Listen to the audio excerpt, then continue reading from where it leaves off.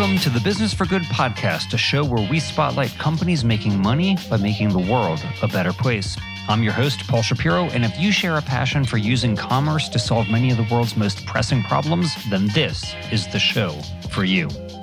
Welcome, friends, to the 53rd episode of the Business for Good podcast. If you haven't yet listened to the last episode with Aaron Brantley on election security, I highly recommend it, given the extremely strange times that we are living in. Yes, Joe Biden and Kamala Harris won the election, but with a president who is trying to cast doubt on the ballots casted without providing any evidence of any fraud whatsoever, the last episode will help you understand more about how ballots are counted and how protected our electoral system actually is. But enough about the last episode, because just like the nation is moving on to a new administration, we are moving on to a new topic. Yet, that topic is actually not all that new for regular listeners of the show, because this episode, we will be talking all about sustainable protein. However, normally, when you think about alternatives to animal protein, you may think about soy or wheat or pea. That's pretty much what nearly all the plant-based meats are made out of for the most part. But Arbiom is a startup that has raised nearly $30 million so far to make alt protein from wood. You heard that right, my friend. Our guest on this episode, Arbiom CEO Marc Chevrel, is taking wood and subjecting it to a yeast-based fermentation that allows him to, within just 1 week, produce a high-protein food which can be used both for human and animal purposes. Think about just how long it takes to raise an animal for food, yet Marc harvests his protein in just 1 week. Right now, billions of wild fish are killed and fed to farmed fish, farmed land animals like pigs, and to our pets in their dog and cat food. But what if Marc's yeast could replace the need for all those fish to be taken from the sea? Even more, he's turned his wood-fed yeast into plant-based meat, which he asserts is quite tasty and he says also quite affordable. So, is wood-fed yeast the future of sustainable protein? Marc Chevrel certainly thinks so, and I'll let him tell you why. Marc Chevrel, welcome to the Business for Good podcast. Good to hear, Paul. Thank you. Yeah, really glad to be talking with you. I've been reading a lot about your company and glad to have you on the show. You are doing something, Marc, that is really fascinating. Many people are trying to figure out all these types of ways of making protein and doing cool things with protein from things like peas or wheat or soy. But you talk about walking through a forest and being inspired by seeing a mushroom on a decaying piece of wood. What's inspirational about that to you, and what's it relevant to? Why is that relevant to what you're doing at Arbiom? Wood is usually not thought of as material for food. It doesn't belong to the food chain. But that's true that if you walk through a forest, we'll see mushrooms growing on trees, and actually dead trees are live trees. And wood can be a very good substrate to grow all kind of food, and that's what the inspiration came from, to do that, but I would say at large scale, and to make wood, today a non-food plant, go into the food chain. And since food is so abundant over the world, and basically everywhere on the world, it's a great way to be able to offer feed and food solutions everywhere in the world. So when did this idea come to you, Marc, that you might be able to use wood as some type of a substrate eventually to just grow protein that would be edible by humans and by animals as well? When did you start thinking about this? Well, at Arbiom, we started working, on the wood fractionation business, trying to make things out of wood, this great bioeconomy of the 2010s. At some point, we realized that it was really important to focus on application as well. Instead of going, into the biochemicals, where some kind of purity and which can be costly and difficult, we said, well, actually, we're coming from the biological space. Let's stay in the biological space and just use the wood for feed and food applications.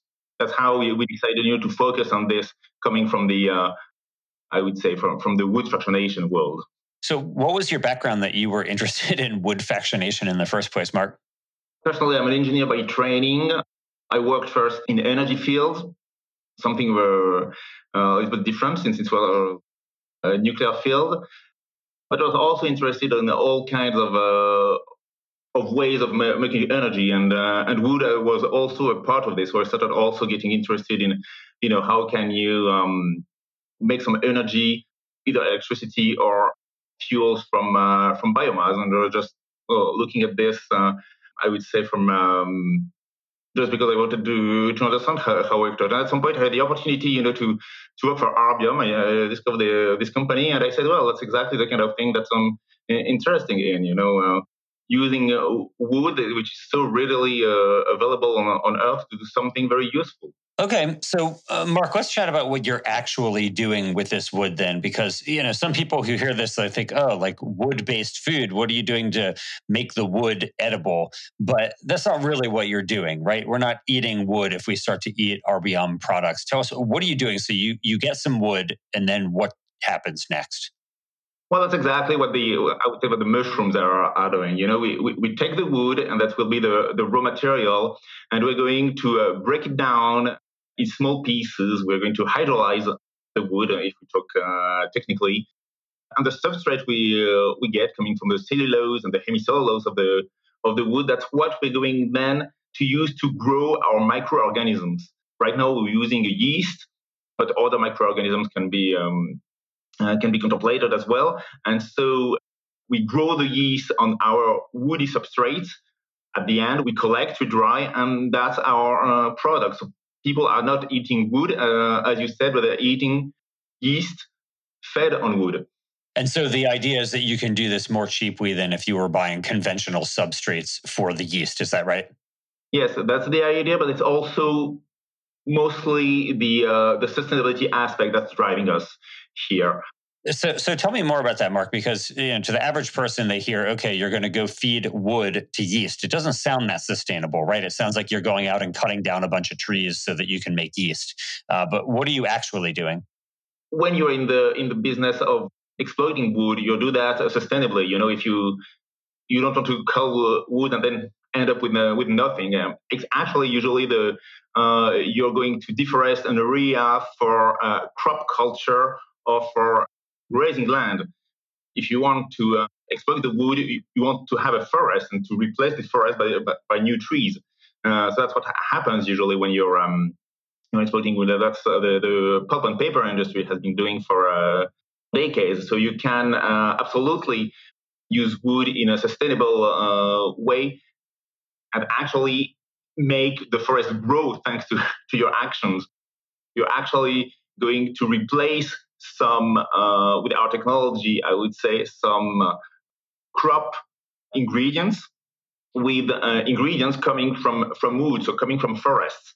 And so are you using trees that have been cut down for this purpose, or are you using like the waste products from paper milling and the pulp there? Like what type of wood are you feeding to these yeast? So we can basically use any kind of wood that's available. Our goal is to use mainly wood that's already available and typically from sawmills. So they will have a lot of sawdust or other wood products that they usually burn after in the process. And here we offer, I would say, a better valorization of this wood.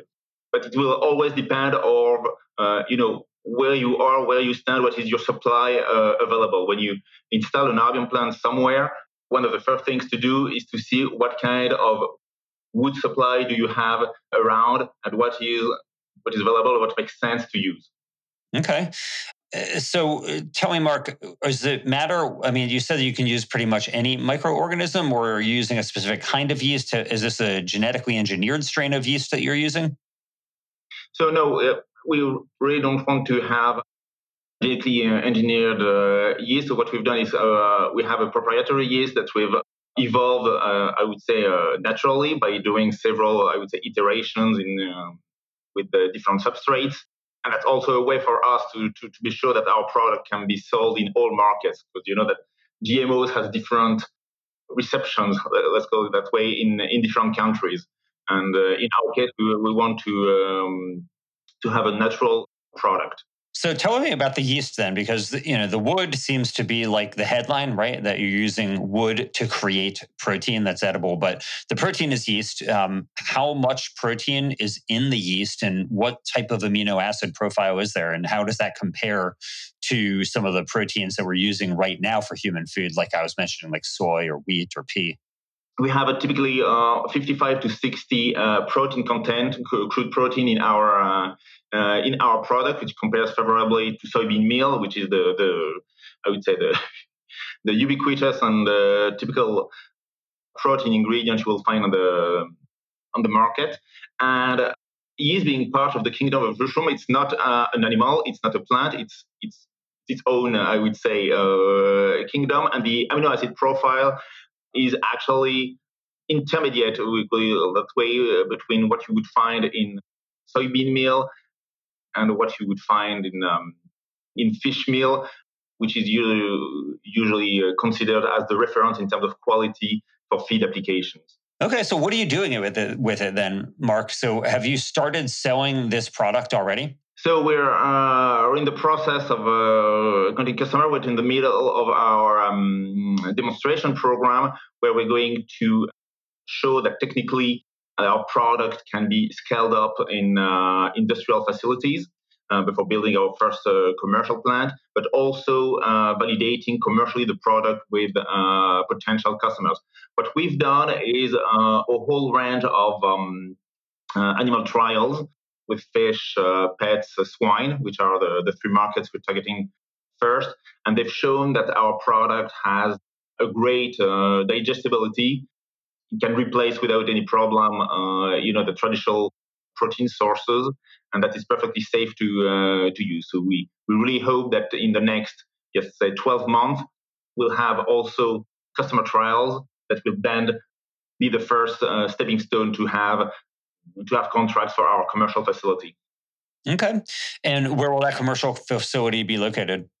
Will be opportunistic, I will say. As a startup, funding will be very important. So if there are some, depending on where we'll find subsidies, that could be interesting. But we're looking really where we're based right now. So it's North America and Europe, which would be the two locations we're considering right now.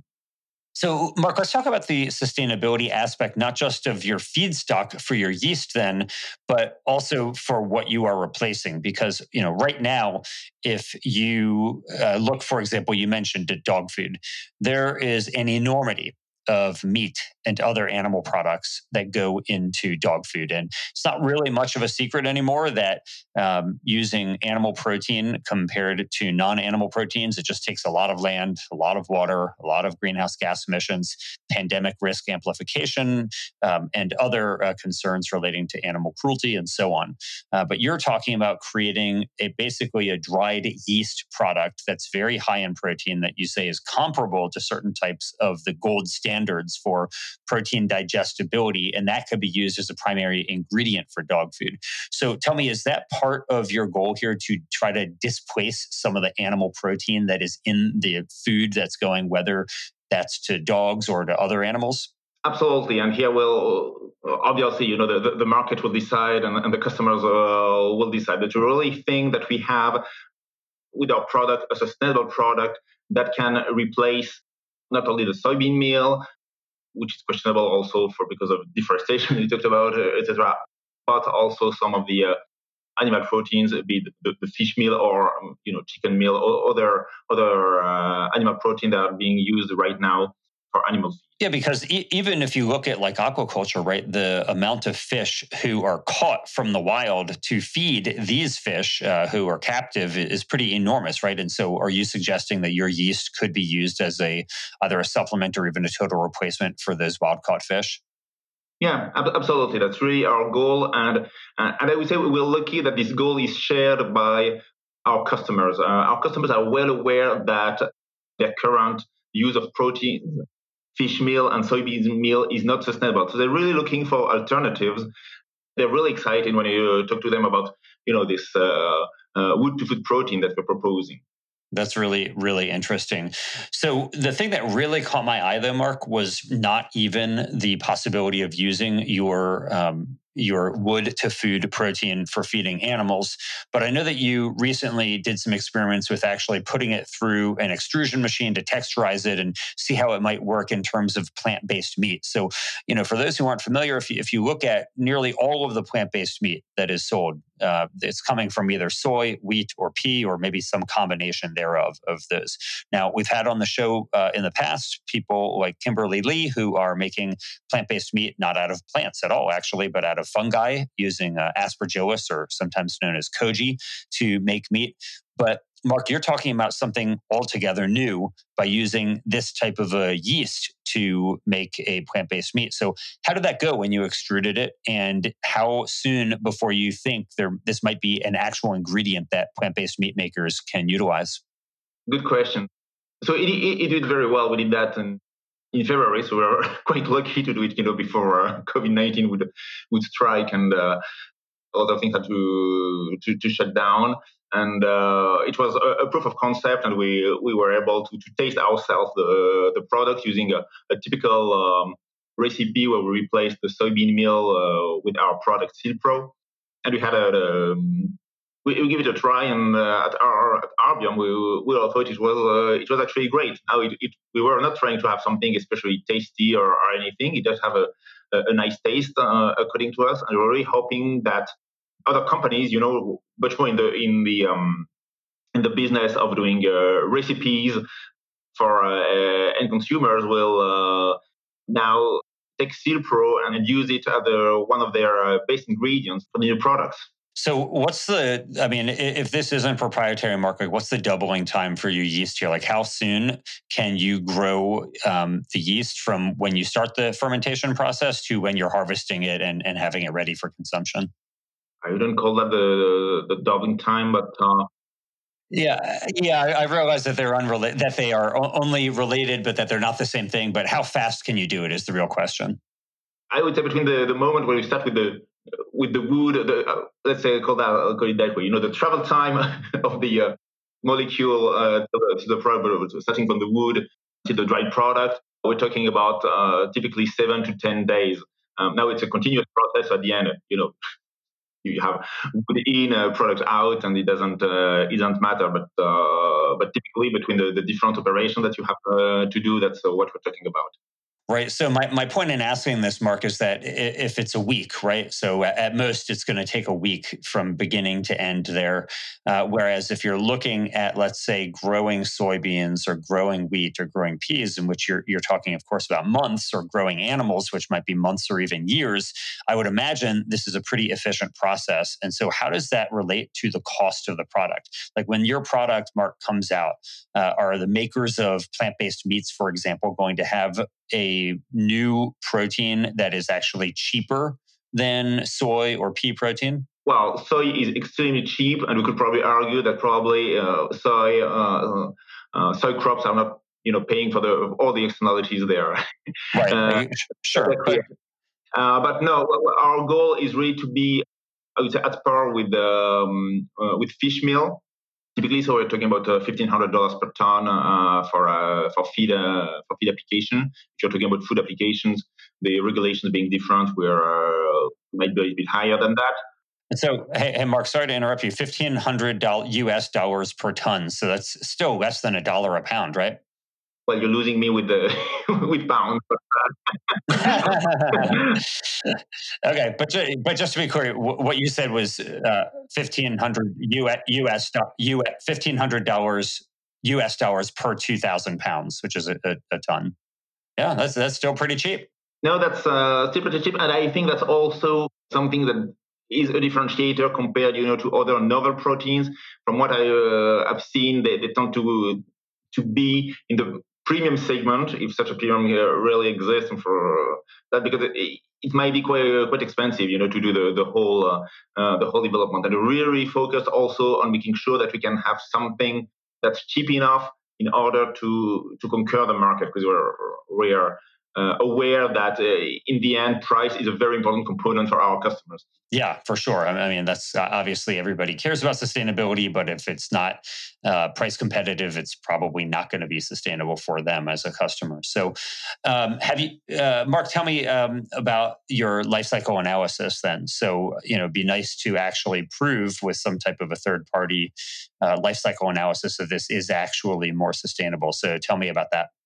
We're actually in the midst in our demonstration program. We have a funding with the European Union, and we're leading the consortium. And in this consortium, one company, so it's not Arbiom, but one company well versed in LCAs and LCA calculation is studying this.